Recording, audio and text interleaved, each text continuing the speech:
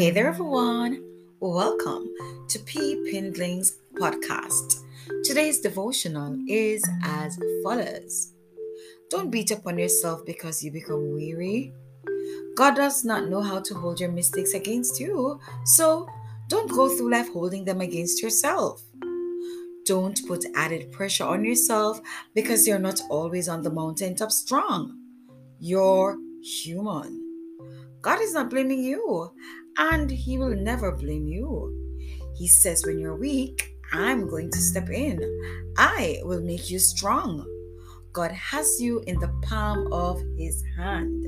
He has not brought you this far for you to fail or to leave you. That loss, the setback, the disappointment, the breakup, it's painful, yes, but guess what? It can't stop what your destiny helper has lined up. He is too faithful to fail you. God has a new beginning, a fresh start for you. The Word of God, according to Lamentations 3:22-26, says, because of the Lord's great love, we are not consumed, for His compassions never fail.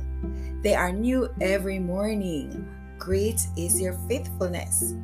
I say to myself, the Lord is my portion. Therefore, I will wait for Him. The Lord is good to those whose hope is in Him.